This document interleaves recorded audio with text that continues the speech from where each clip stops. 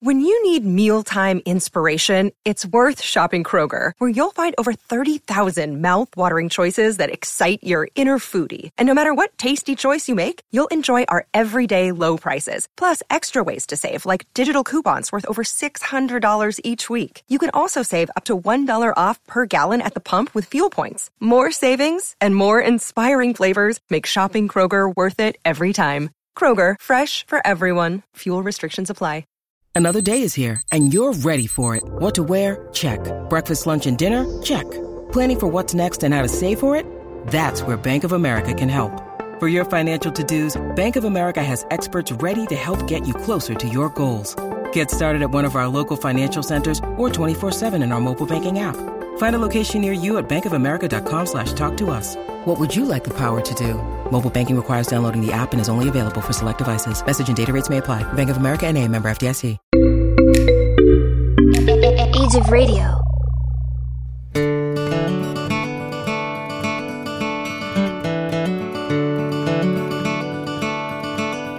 You are listening to Texas History Lessons, a slow walk through Texas history made in Texas by a Texan for everyone, everywhere.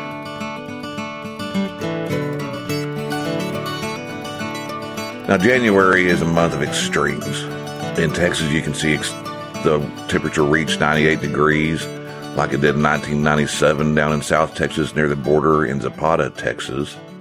And then in 1959, it dropped to minus 22 at the Texas Panhandle's town of Spearman. And to reiterate the size of the state, to drive from Zapata to Spearman is an 11-hour, 49-minute drive without stopping to fill up for gas. That's 738 miles. Now, aside from the other holidays of New Year's and Martin Luther King Day, on the 19th, there are several interesting observances celebrated during this month nationwide. There's National Science Fiction Day on the 2nd, National Spaghetti Day on the 4th. The 9th is National Law Enforcement Appreciation Day. January 13th is National Rubber Ducky Day. National Beer Can Appreciation Day on the 24th, and it's also National Peanut Butter Day. So while you enjoy those days this month, I'm going to share a few historical highlights to add to your date book to think about as you journey through this month. We begin way back. If I had specific dates for the pre-contact era, I would share that. January right now would have been the time for the Karankawas to gather at their favorite fishing spots and catch the best and biggest fish of the year. The Caddo would have been hunting. They would have been out with their dogs, tracking down bears and killing them for their fat. The Humanos down in southwest Texas, the Trans-Pecos, would have been getting ready to go on their trading missions in the spring. But we're going to start with the exploration era, where in 1540, on January 6th, Spanish Viceroy Antonio de Mendoza appointed Francisco Vasquez de Coronado to lead an expedition in search of the fabulous 7 cities of Cibola. Now, we're going to be looking at this expedition pretty soon, so I'm not going to get too close into it. As soon as we finish season 1 on Texas Before, we're going to jump into it. Let's jump ahead to the Spanish Mission era, where on January 23rd, 1762, the mission of San Lorenzo de la Santa Cruz was established at El Canyon, about halfway between San Saba and San Juan Bautista. This was near a mission that had been sacked a few years earlier by the Apaches that led to a really large expedition up to the Spanish Fort area in Monte County, Texas, where a battle occurred, and the Spanish basically had to retreat and march all the way back south in failure. This mission, San Lorenzo de la Santa Cruz, didn't have much success, as many of the missions didn't, but it did last until its closure in 1771. This next date happened just after Texas became a republic. On January 22nd, 1837, the first steamboat reached the new capital of Houston. Yes, the capital of Houston. Now, for those of you that think Austin has always been the capital, that's not the case. I found this story particularly interesting. But first, the steamboat that ascended Buffalo Bayou above Harrisburg was named the Laura and it carried Augustus C. and John K. Allen, the two brothers that had founded Houston in the late 1836. The Laura itself had been built in Louisville, Kentucky for use on the Brazos by Thomas F. McKinney and Samuel M. Williams. It arrived in Texas in 1835, and in April 1836, the Laura carried Vice President Lorenzo de Zavala and Secretary of the Treasury Bailey Hardiman to the San Jacinto battleground. They were the first government officials to arrive from Galveston, where the government had retreated while Santa Anna had advanced. After the war, she was continued to be used for her purpose of being brought to Texas, gathering and transporting Brazos River cotton until she had some damage and was not repaired. Now, Houston did not last long as the capital. On January 19th, 1939, the Republic of Texas approved Waterloo as the new capital. Columbia, now West Columbia, had been the first capital in 1836, then Houston. There had been talk of making LaGrange the capital in 1838, but President Houston vetoed it. Houston's nemesis and successor as president, Mirabeau B. Lamar, selected the hamlet of Waterloo and adjacent lands to become the capital. It wasn't a popular decision due to the area's remoteness from population centers, being farther to the west, and making it more vulnerable to attack by Mexican troops and Native American attacks. Houston disapproved, of course. He and Lamar rarely saw eye to eye on anything. This made Austin's early years very precarious, and there's some exciting stories. There was an archive war that went on. We'll get into those stories in the future. Now, the Republic of Texas faced many challenges, one of which had been annexation. Many people thought the United States would eagerly invite Texas into the Union, but this was not the case. The issue of slavery and the divisiveness of the time caused a delay until the 1840s, and after annexation, trouble did not go away. The Mexican-American War of 1846 to 1848 led to our next date, January 13th, 1847, the day the notorious John Gold Glanton entered in Walter P. Lane's company of Rangers for service in the Mexican War.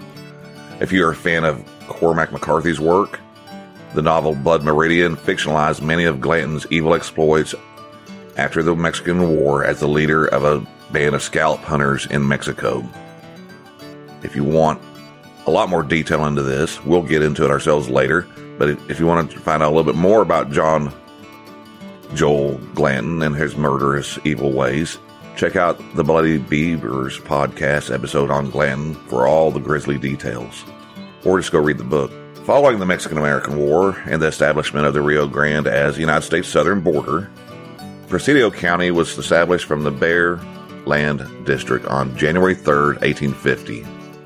This is a significant area because if you remember from the lesson on Humanos, they're on the present town of Presidio on the Rio Grande, known as La Junta de los Rios, is believed to be the oldest continuously cultivated farmland in Texas. They had an advanced civilization there for many, many, many, many years before other places did, where they had agriculture and they were able to promote trade, much like the Caddos did also. Just enough people lived there in the 1850s to make it a county, and following its creation, people moved in to grow irrigated crops and graze herds on the Rio Grande in the 1850s and 1860s. As Texas grew as a state in terms of population, it also began to develop its amenities and technological necessities. On January 5th, 1854, the first telegraph company was chartered, the Texas and Red River Company. It opened for business in Marshall, Texas on February the 14th. Patrons could message with New Orleans via Shreveport and with Alexandria, Louisiana, and Natchez, Mississippi. In San Antonio, on January 31st, 1859, brewmaster William Menger opened his hotel. The Menger Hotel is a very famous landmark on Alamo Plaza and is famous as one of the best-known lodging houses in Texas that served as temporary domicile for such guests as O. Henry, the author, President Ulysses S. Grant, and President Theodore Roosevelt, among many, many, many more. Now, the tensions delaying Texas from becoming a state came to a boil after the election of Abraham Lincoln in 1860, and Texas, against Governor Sam Houston's advice, on January 29th, 1861, the Secession Convention of the state of Texas voted overwhelmingly to secede from the United States. The state held a referendum to settle the legality of the move the next month on February 23rd, but suffice to say, 46,153 citizens voted for secession, while 14,747 voted against, leading to Texas' involvement on the losing side of a bloody civil war. We'll look at this next month a little closer, the vote and who voted against it and the reasons why. While the major campaigns of the Civil War were fought to the east, Texas did see a share of violence and fighting demonstrated on January 1st, 1863, when General J.B. Magruder led Confederate forces in an assault on Union forces that had held Galveston since October.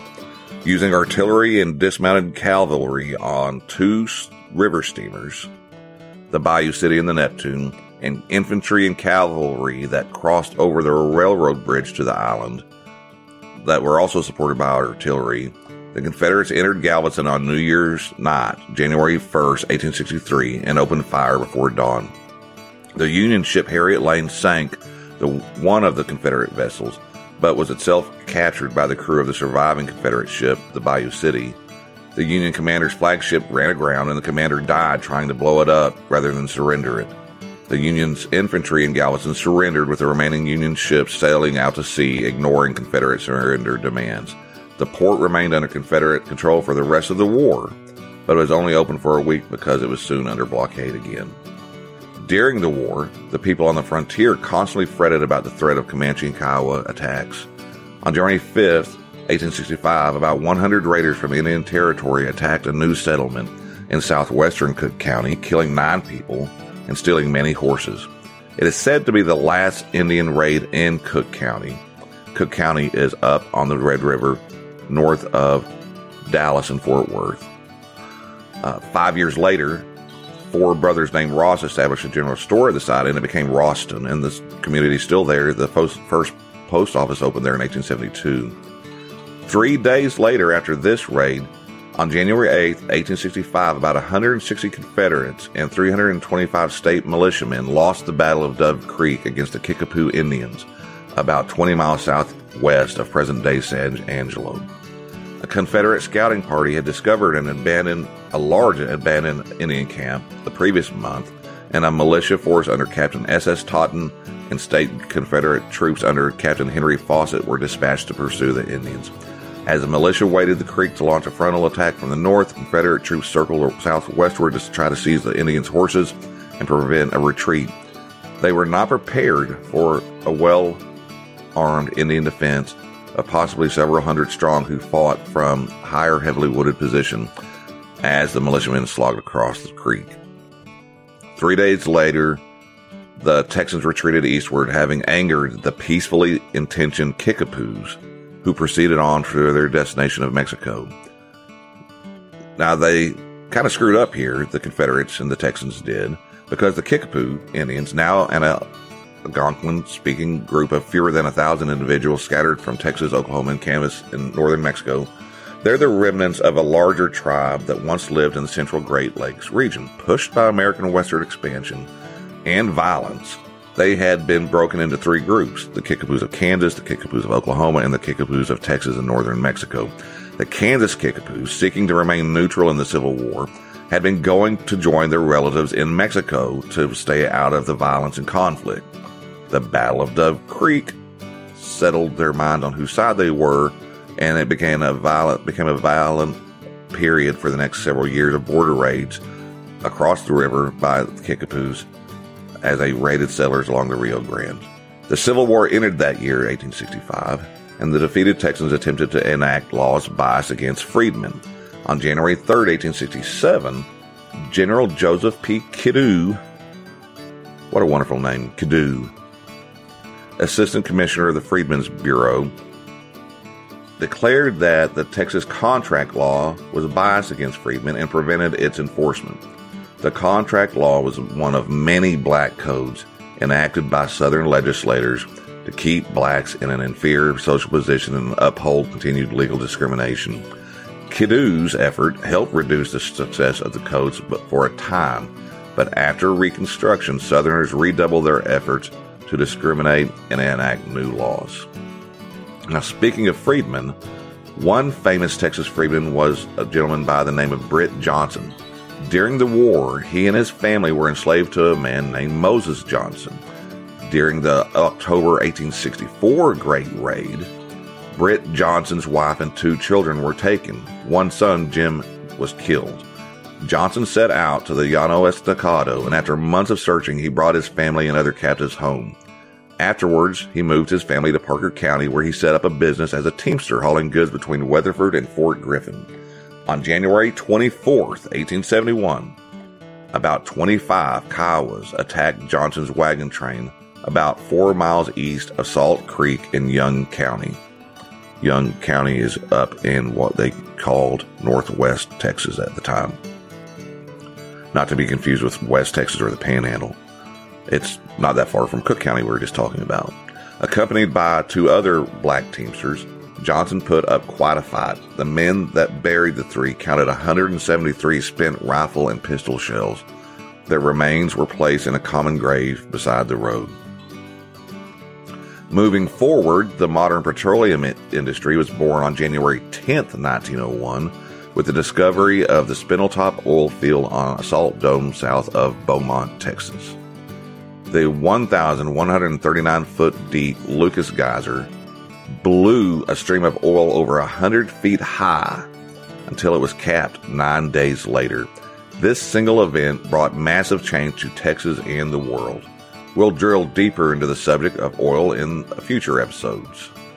But I'll add that many of the major oil companies like Texaco, Gulf Oil Corporation, Magnolia Petroleum Company, and Exxon Company USA were born at Spindletop or grew to a major corporate size because of their involvement in the Spindletop area.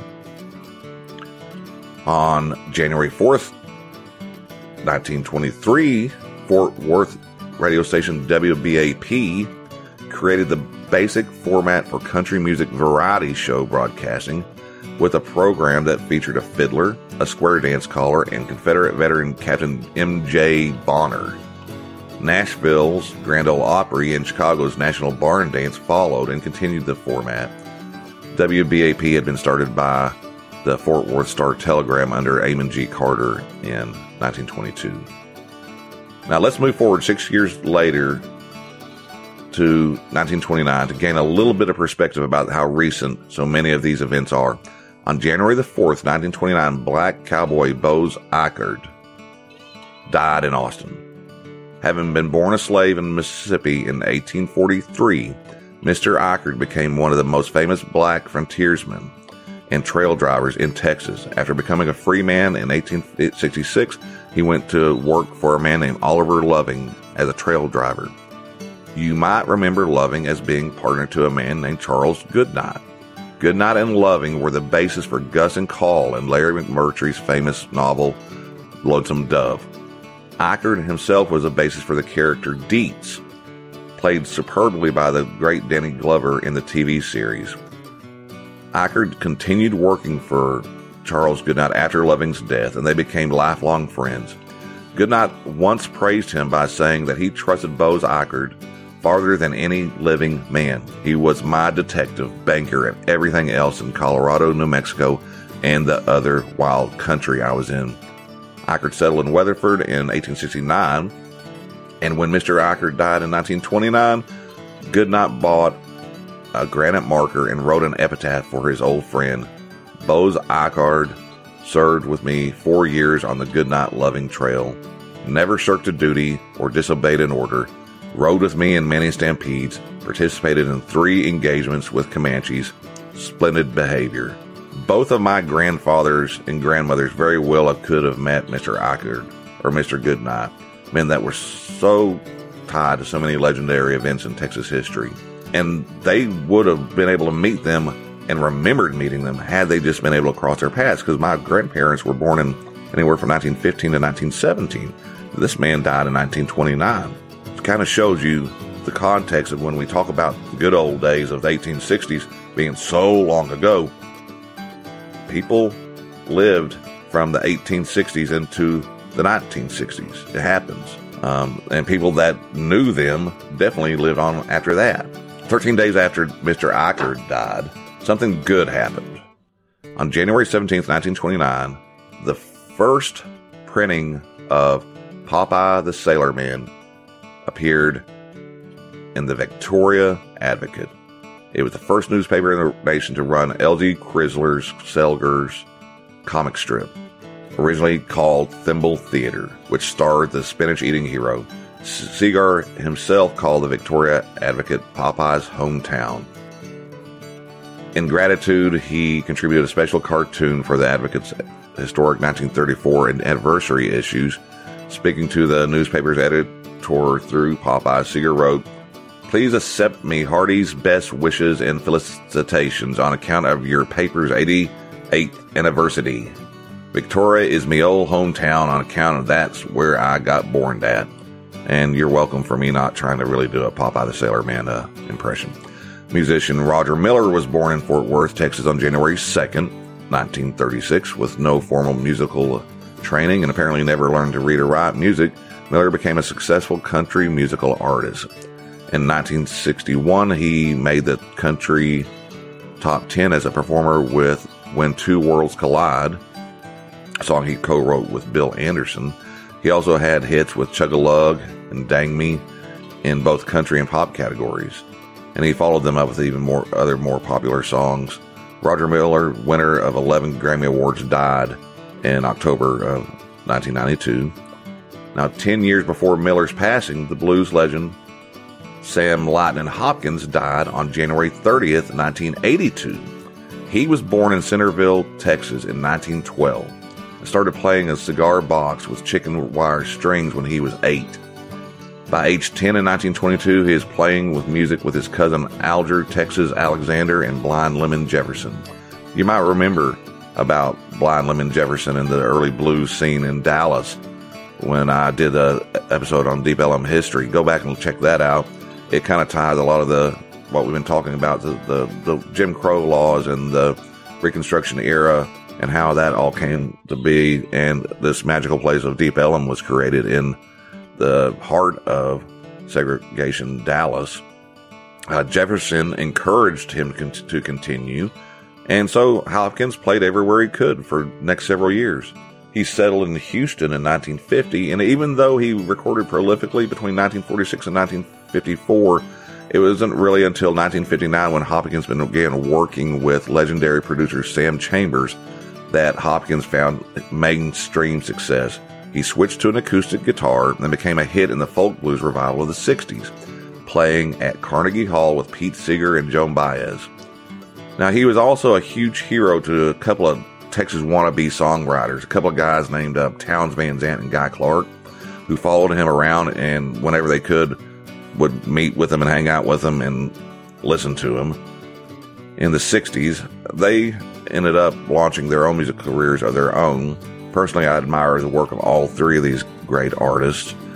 They all had great success and were really amazing writers and performers. Now, Van Zandt will close out with him, since there's a link to Van Zandt and Lightnin' Hopkins. I consider him to be personally one of the greatest poets and artists I've ever listened to. He himself died in January of 1997 on New Year's Day. His death came 44 years to the day after that of one of his other musical heroes, Hank Williams Sr. Van Zandt was only 52 years old. He's probably best known by cover versions done by Willie Nelson and Merle Haggard of his song Poncho and Lefty. Emmylou Harris made his song If I Needed You famous. A lot of other people have covered a number of his songs. And at the end of The Big Lebowski, that's Townes Van Zandt singing the Rolling Stones song Dead Horses, which is also a brilliant version that's available on an album called Road Songs. Now, I'm going to do detailed episodes on Lightnin' Hopkins, Guy Clark, Townes Van Zandt in the future. And God willing, I'll be revisiting every one of the different events that happened in January in future episodes of Texas History Lessons and taking a closer look at all of these. I want to close with a quote from To Live Is to Fly, one of my favorite Townes Van Zandt songs. It So here's a few words from Townes Van Zant's song, To Live Is to Fly. And I'm not going to sing, and you're welcome for that. We all got holes to fill. Them holes are all that's real. Some fall on you like a storm. Sometimes you dig your own. The choice is yours to make. Time is yours to take. Some sail upon, some dive into the sea. Some toil upon the stone. To live is to fly, low and high. So shake the dust off of your wings and the tears out of your eyes.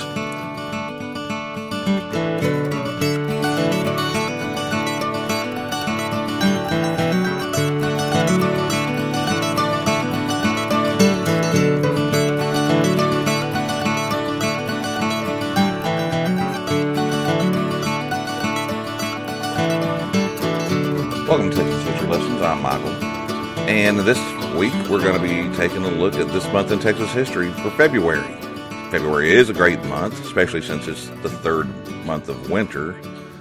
And did you know February is the only month where it's possible to go the entire time without having a full moon? I did not know that, but it makes sense. 28 to 29 days, that could happen. And the odds of being born on February 29th apparently are about 1 in 1,461. Some important days to celebrate in February are February 1st is Ice Cream for Breakfast Day. Of course, Groundhog Day is the 2nd. In Mexico, it's Constitution Day on the 3rd, and on the 3rd, it's also National Frozen Yogurt Day. Of course, you can't forget Valentine's Day on the 14th, and especially significant is Random Acts of Kindness Day on the 17th. So keep that in mind as you go through this short month. February is, in Catholic tradition, the month of purification of the Blessed Virgin Mary. Interesting side note, February came from the Latin name and word for the month of February that meant purification. It's also American Heart Month, National Bird Feeding Month, National Children's Dental Health Month. And it's especially important since we're here because of our interest in history that it is also Black History Month. So let's go back. We're going to time travel back first to February 20th, 1685. And let's begin by traveling down to the beautiful Gulf Coast where you can visit the rusty cast iron Matagorda Island Lighthouse that was constructed in 1852 to guide ships into Matagorda Bay. And if you do visit, amongst the deer, the alligator, all the different bird species that are down there with the mangrove trees, you will be standing near the site where, on February 20th, 1685, La Salle and his French colonists, having missed the mouth of the Mississippi River, set foot on land for the first time in 3 months since leaving Saint Domingue. It was there that they set up a temporary campsite before being led on the ill-fated attempt at colonization that led to most of their deaths. One person that was there and survived and wrote his observations down described his first views of Texas. His name was Henri Joutel. Forgive me, again, pronunciation's not my best thing in the world, but I do my best. He wrote, "The country did not seem very favorable to me. It was flat and sandy, but did nevertheless produce grass.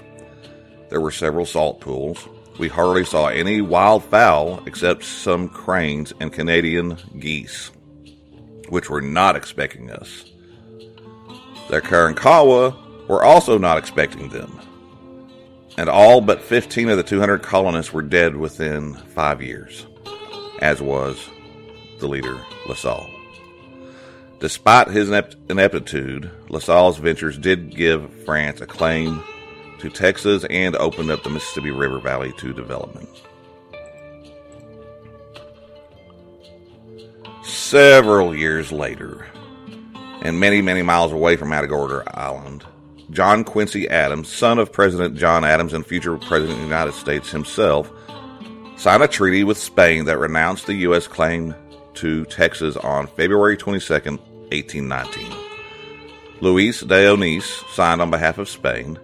And known as the Adams-Onís Treaty, it is especially significant in that in it, Spain ceded all the lands of the Spanish crown located east of the Mississippi, known as the Floridas, not just the state of Florida, but all the lands they called the Floridas, to the United States. Significant to Texas, it established the western boundary of Louisiana Purchase as beginning at the mouth of the Sabine River and running along its south and west bank to the 32nd parallel and thence directly north to the Red River.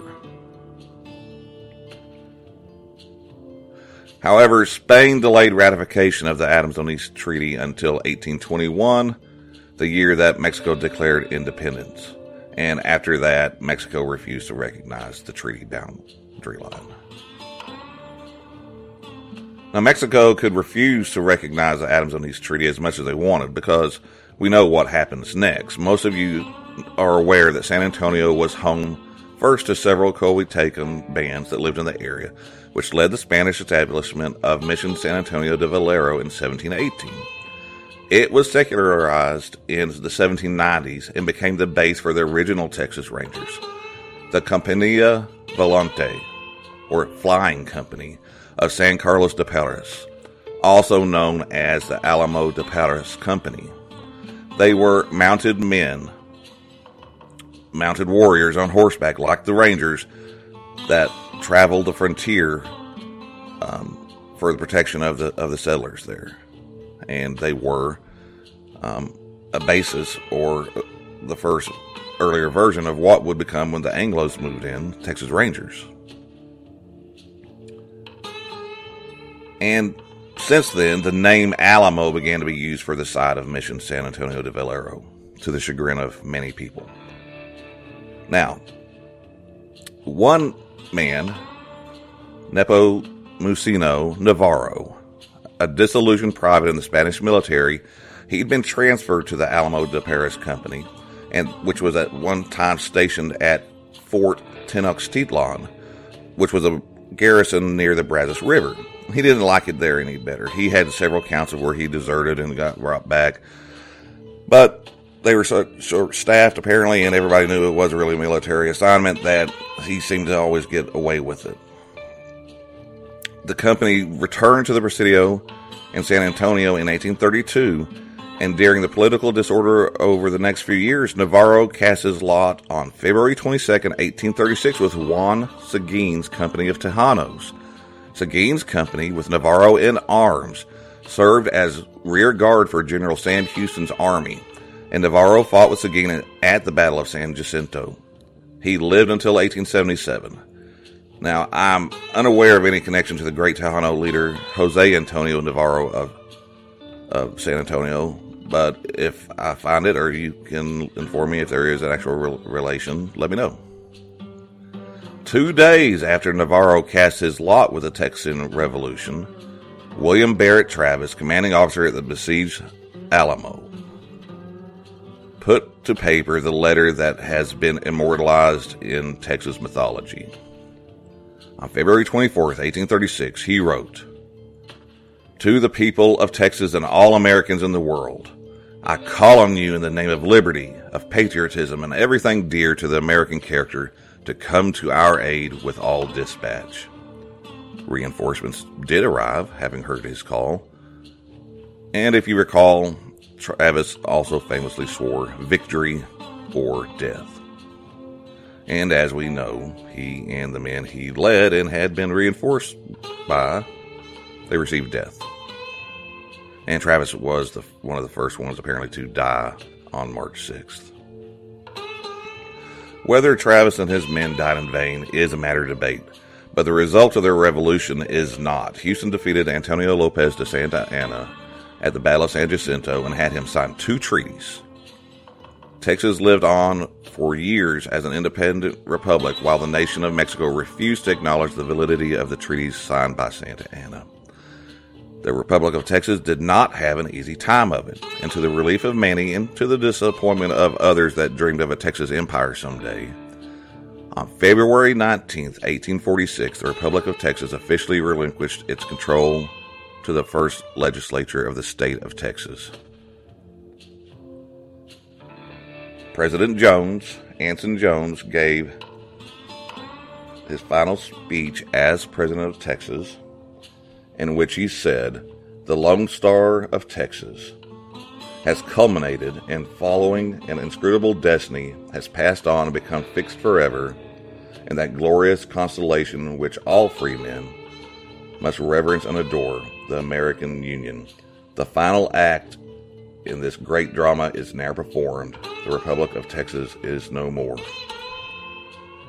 And according to Stephen Harrigan in his recent great book on Texas history, as the flag was being lowered, the flagpole broke, and Sam Houston caught the flag before it hit the ground. But, as we all know also, this love affair with the Union did not last long. As a state, Texas wasn't even old enough to get her driver's license before things went bad. On February 23, 1861, following the state secession convention, the people of Texas voted on a referendum to secede from the Union. The vote was 46,153 for secession and 14,747 against. 18 of the 122 counties that voted against secession and 11 others cast as much as 40% against. 75% of voters sided with keeping the enslaved 30% of the state's population that didn't get to vote. They voted to keep them in servitude. To give it a closer look, consider that 46,153 people that decided the fate of the state's population of 604,215. 421,649 were free, and 182,566 were held in bondage as slaves. Then the war that followed brought them emancipation. Now, one of those enslaved in Texas at that time was a man named Walter Moses Burton. Thomas Burke Burton brought Walter Moses, to Texas from North Carolina in 1850, when Walter was 21 years old. They settled and lived in Fort Bend County near Houston, kind of to the southeast, I believe. But unlike a lot of slave owners of the time, Thomas Burton taught Walter how to read and write. And Fort Bend was one of the 6 majority black counties in Texas in the 1850s. And by 1860, the slave population totaled 4,127, more than twice that of the 2016 whites. After the war, Thomas sold Walter several large plots of land, and Walter Moses Burton thrived. In 1869, he became the first black sheriff, not only in Texas, but in the United States, to be elected. He also served as tax collector and president of the Fort Bend County Union League. He ran for the Texas Senate in 1873, and after having the election contested, on February 20th, 1874, the Texas Senate confirmed that his election was valid, and he became a senator to the Texas Senate. He served in the Senate from 1874 to 1875 and from 1876 to 1882. He was very active in championing the education of blacks, and his efforts helped get Prairie View Normal School, now Prairie View A&M University, established in 1876. It was the first state-supported institution of higher learning for African Americans in Texas. Walter Moses Brown died in 1913, and Mr. Burton was the last African American elected to the Texas Senate until Barbara Jordan's election in 1966. He was also the last black sheriff of Fort Bend County until this past November 3rd, 2020, when Eric Fagan was elected, and he took office January 1st, 2021 as the second black sheriff in the history of Fort Bend County. Now, on February 26, 1946, 70 years after Walter Moses Burton helped pass legislation creating Prairie View A&M, Heman Sweat, whose father had graduated from Prairie View in 1880, met with a delegation from the NAACP in Austin, Texas, and then went down to the University of Texas campus, where he presented a formal request for admission to the university's law school to University of Texas President Theophilus S. Painter, and other university officials. He was, of course, not admitted, being black, and Texas had a policy of segregation. And it was verified that he could not go after the Attorney General of the state of Texas ruled to uphold the state's policy of segregation. The legal battle that followed led to the landmark case of Sweatt versus Painter, 339 U.S. 629 in 1950, in which the United States Supreme Court ruled that Sweatt and other black candidates could not be denied admission to the law school based on race. This was a successful challenge to the separate but equal doctrine of racial segregation established in 1896 by the famous case of Plessy versus Ferguson. Sweatt versus Painter was also an influential case that played a factor in the landmark case of Brown versus Board of Education in 1954, in which the United States Supreme Court ruled that U.S. state laws establishing racial segregation in public schools were unconstitutional, even if the segregated schools were otherwise equal in quality. Sweatt did register in September 1950 for University of Texas Law School, but health problems prevented him from finishing. He did go on and have a successful career as an activist and as a worker in other projects. And in 2005, the Travis County Courthouse in Austin was renamed the Heman Marion Sweatt Travis County Courthouse.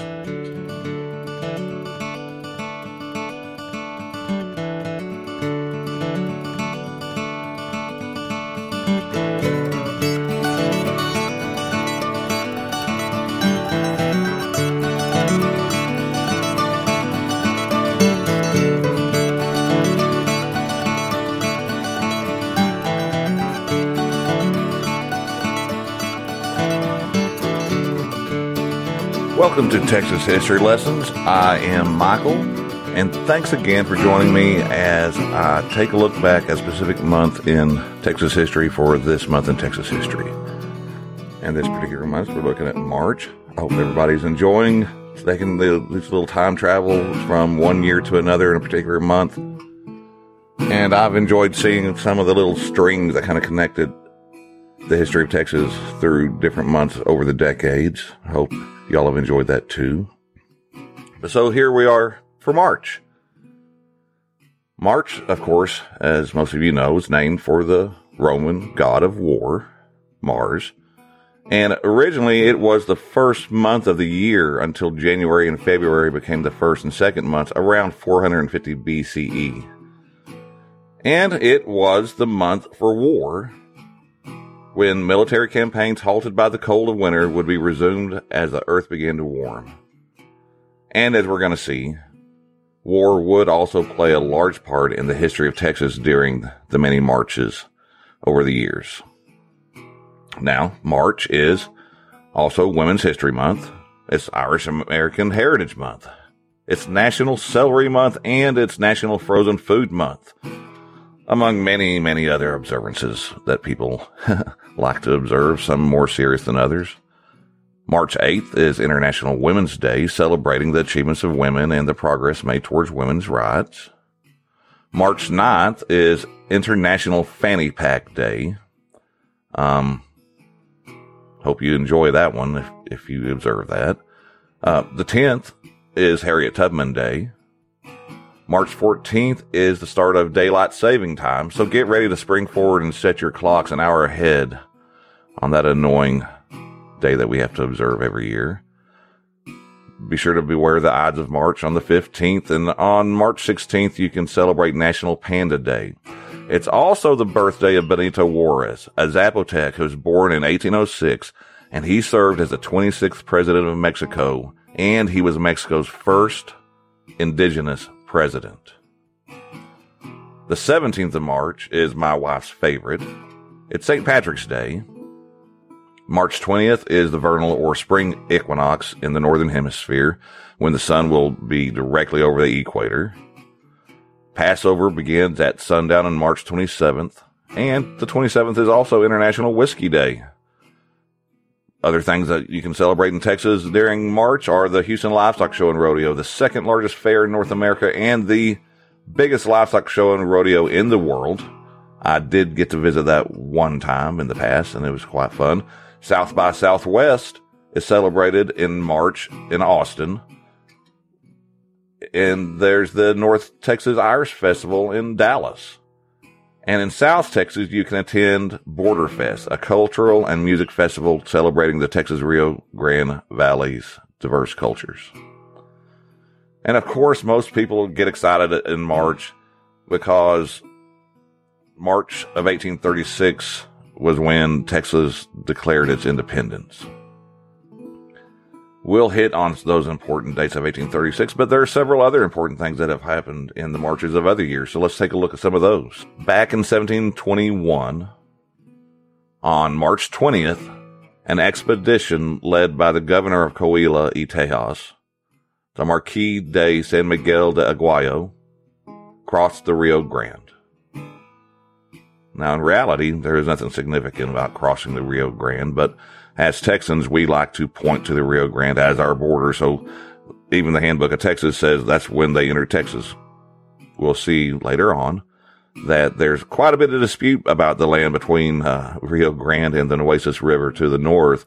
Mexico always asserted that the Nueces was the southern border of Tejas. And I've been in some interesting discussions online, especially on Twitter, with people that they still assert that that's the southern border of Texas. More power to them.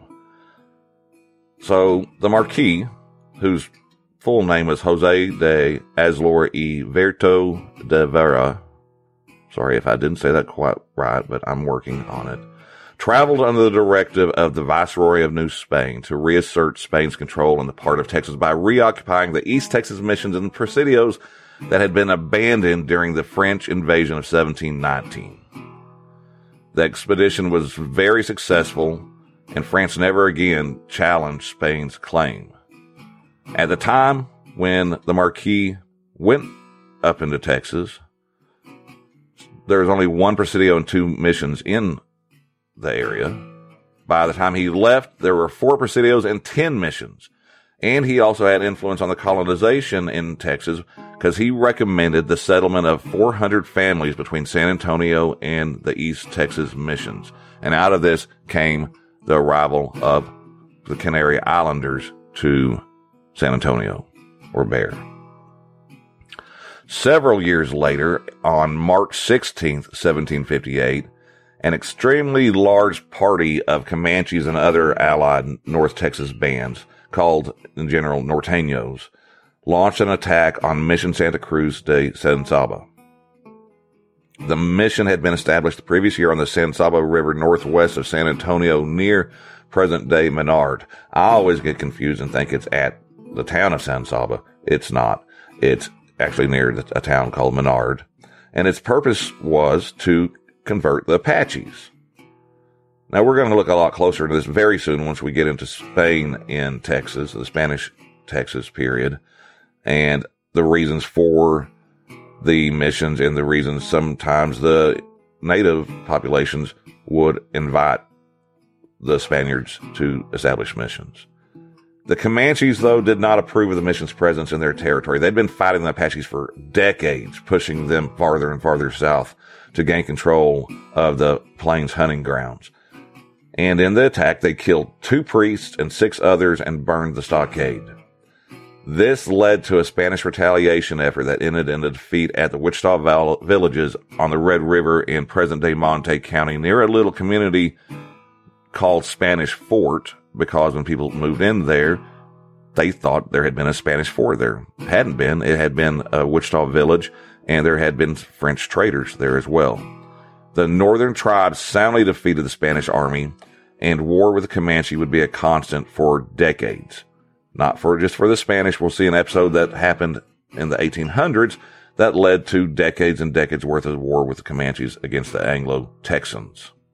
Now, I'm going to take this opportunity to take a short break and thank Age of Radio for hosting Texas History Lessons, and we'll be right back.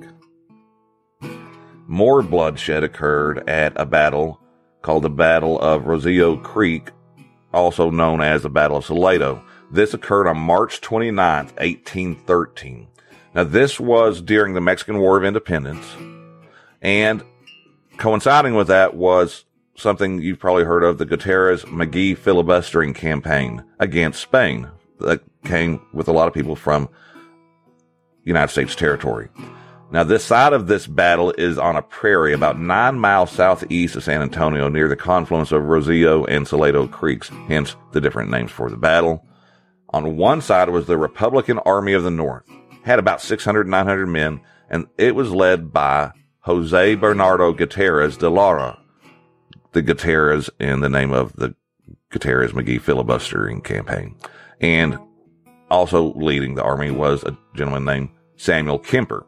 Now, they were fighting against a Spanish Royalist army, a larger army of 900 to 1,500 men, led by Manuel Maria de Salcedo, the Spanish governor of Tejas, and Simón de Herrera, the Spanish governor of Nuevo León. The battle was very bloody, but it was also very brief. In about an hour, the Republican Army of the North killed 100 to 330 of their opponents, captured almost all of their arms and ammunition, 6 cannons, 1,500 horses and mules, and the Republican Army supposedly lost only 6 men. Now, following the battle, San Antonio was captured and the Republic of Texas was created. Wait, what? No. 1836, Republic of Texas. Well, independence had been declared before. Republic of Texas was declared after this battle and after the capture of San Antonio, but it was very short-lived, and it ended in something that we'll take a look at later, in the bloodiest battle ever fought on Texas soil. Can you name what it is? It's the Battle of Medina. It occurred in 1813 also, and quite surprisingly to some, there was a young lieutenant in the army there whose name was Antonio Lopez de Santa Anna. We're going to be hearing quite a bit more about him in this episode. Now, Spain maintained control for a few more years over Mexico and its state of Texas. And on March 27, 1817, Antonio Maria Martinez was appointed the last Spanish governor of Texas. He was the Spanish governor that gave Moses Austin the original permission to bring 300 settlers to Texas. But before Austin could do that, we know that he died and there was a change of government. There was no longer a Spanish government controlling the situation. That Mexico was now its own independent and a new agreement would be necessary. That agreement came on March 24th, 1825, when the Mexican legislature passed the State Colonization Act, or law, of March 24th, 1825. Now, the purpose of the law was the peopling of Coahuila y Tejas and encouraging farming and ranching and commerce in the state. And it was under this law that Stephen F. Austin, Moses' son, and Green DeWitt and other impresarios started their colonies and bringing in people that renounced their United States citizenship to become Mexican citizens. They had to take an oath and become Mexican citizens and follow the rules. Now, for a variety of reasons, they didn't do this for very long. The situation bringing the Anglo colonists led to the famous events of 1836. We will look deeper into those reasons later. This is kind of just a teaser of things to come. And on March 2nd, 1836, declared itself independent. In the early morning hours of that day, March 2nd, 58 delegates signed the newly drafted Declaration of Independence. And it's also a significant day that they signed this on the birthday of Sam Houston. On March 2nd, 1793, Sam was born to Samuel and Elizabeth Houston in Virginia. And he, of course, became the leader of the Texian Army. That actually, I think, happened on March the 4th. And he ended up leading that army to defeat Santa Anna at the Battle of San Jacinto in the next month. Now, despite Sam Houston's preference that San Antonio and the site of the Spanish San Antonio de Valero mission, known as the Alamo, not be used as a point of defense, he thought it was a waste of resources and not practical. William Barrett Travis, James Bowie, Davy Crockett, and over 180 other defenders were defeated and killed on March 6th by Santa Anna.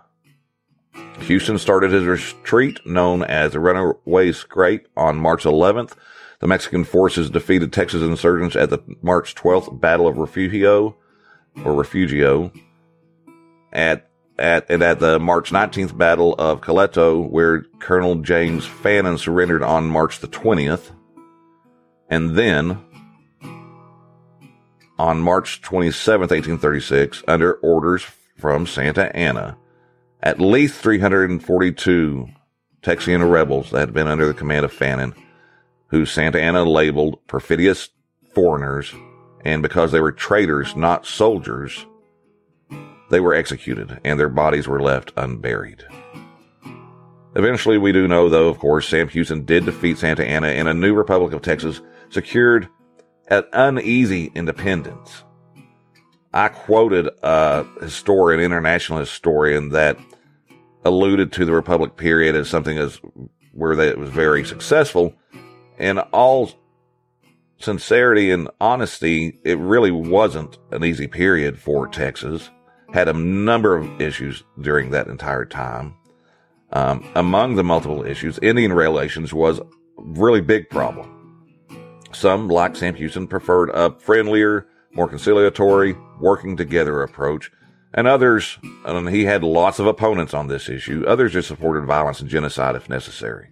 And so, when another group of leaders that didn't agree with Houston were in control of the Republic, on March 19th, 1840, in San Antonio, Texas, Republic of Texas soldiers killed about 30 Penateca Comanche leaders and warriors. They also killed 5 women and children. The event is known as the Council House Fight. Others remember it as the Council House Massacre. It was a very devastating event for the Comanches, and all the hatred that they had for the Spanish transferred immediately to the Texans. And the Comanche Wars would continue for over 30 years. And the reason they were there is they had shown up in San Antonio having promised to bring in captives. Well, they brought in one girl, and the Texans insisted that they bring in more. Well, these particular bands said, well, this is all we have. And a part of it, we're going to see a lot of misunderstanding between the way the Comanches did things and the way the Texans did things led to a lot of the problems, because one Comanche leader did not control every group of Comanches throughout the state. As we've seen looking back at the indigenous populations, a lot of the first peoples had a very democratic, is that the right term? I'm going to use it, way of looking at things, so much so that if they didn't want to do something, you didn't have to do something. Now, that was not the case in every society, but I'm being very broad. But that's kind of the way the situation was with the Comanches at this time. There was just no one person that could give an order. So for the next 30 years, Comanche wars with Texans would continue. Mexico never accepted Texas independence. Despite the treaties that Santa Anna signed, there was always tension between Mexico and her rebellious daughter. On March 5th, 1842, Mexican General Rafael Vasquez and 700 men occupied San Antonio without a fight. He raised the Mexican flag and declared Mexican laws in effect. He did depart in a few days, and this was one of a number of raids and counter raids that were happening in the 1840s between Mexico and Texas. He departed on March 9th, and like I said, over the next year, Mexico kept seeking to reassert control over Texas, and Texas kept trying to maintain its independence. A year later, on March 25th, 1843, 17 Texans out of a total of about 176 were executed at Salado in Tamaulipas, Mexico. They had been part of the Mir expedition, one of the last raids from Texas into this disputed area south of the Nueces. Defeated, they were supposed to march to Mexico City. Instead, they attempted a mass escape, and about 176 were recaptured. In Santa Ana, there's that gentleman again, he ordered that 1 out of 10 be shot.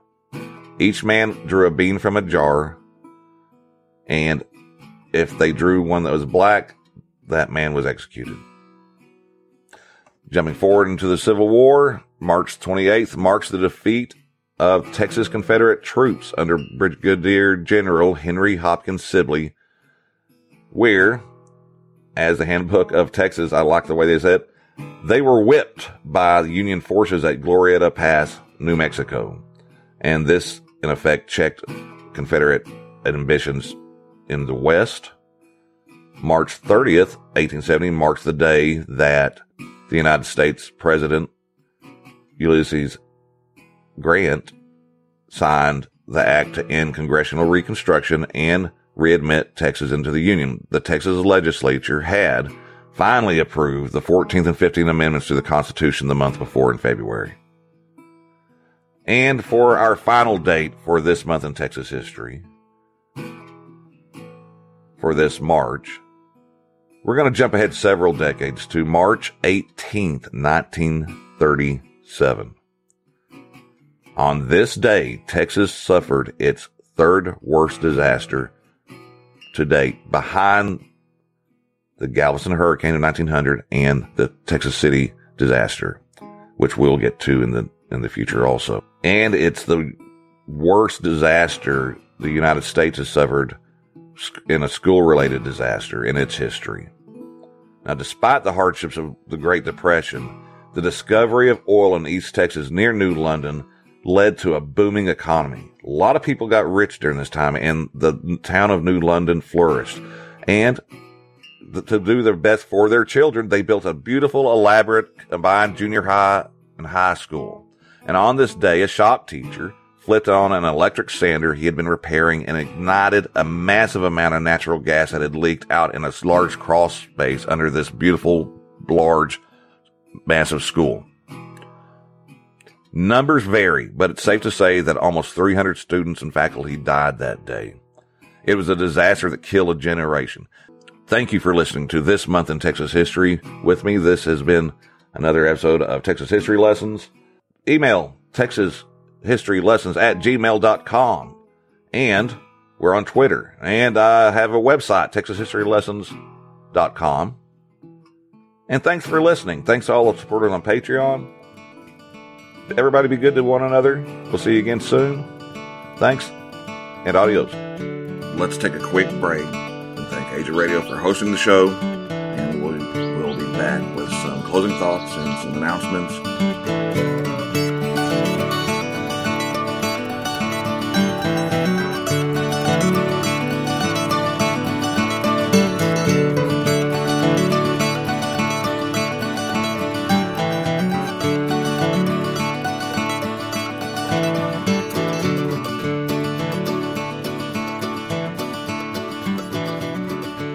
As always, I want to thank everyone that helps the show through Patreon and buy me a cup of coffee. You can support the show by clicking on the link in the show notes. Every little bit aids the show's efforts to create interesting history episodes. Go check out a couple of my favorite history podcasts, Wild West Extravaganza and The History Cafe. Both offer fascinating tales from the past, and I always look forward to what they're coming up with next. And for music, remember to listen to Texas River Tonk, a podcast that originates as a radio show every Friday down in San Marcos. Blake does a great job on it. Check out Aaron Lee Bentley on Off Mic, Off the Record. He also has some great Texas musicians on. And as always, remember Rev Waterman's Hymns of the Highway podcast. All three share in the goal of promoting great Texas music, and they do it in different ways, so it's all entertaining. Now, Mr. Derek McClendon, who wrote and plays the Texas History Lessons theme, Walking Through History, he's got a new album out, Interstate Daydreamer. It features 9 pretty amazing songs. So please go listen to it and grab yourself a copy wherever you get your digital music. Go check out his website, Derek McClendon Music.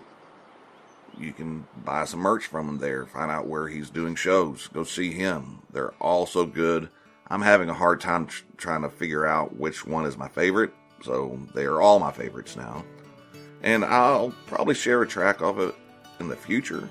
But right now, just go out there and do the work yourself and enjoy it. Go give it a listen. Buy yourself a copy. There's also new music out from Zach Welch and Robert Herrera. They have an EP live from Aggieland. It's got some great songs on it. So look for that. Remember also to go check out Mr. Melvin Edwards, The Eyes of Texans. It's a great book, and he's a great gentleman. I look forward to talking with him again. So thanks, everyone. We'll be back soon with more Texas history. So take care of yourself, take care of each other, be kind.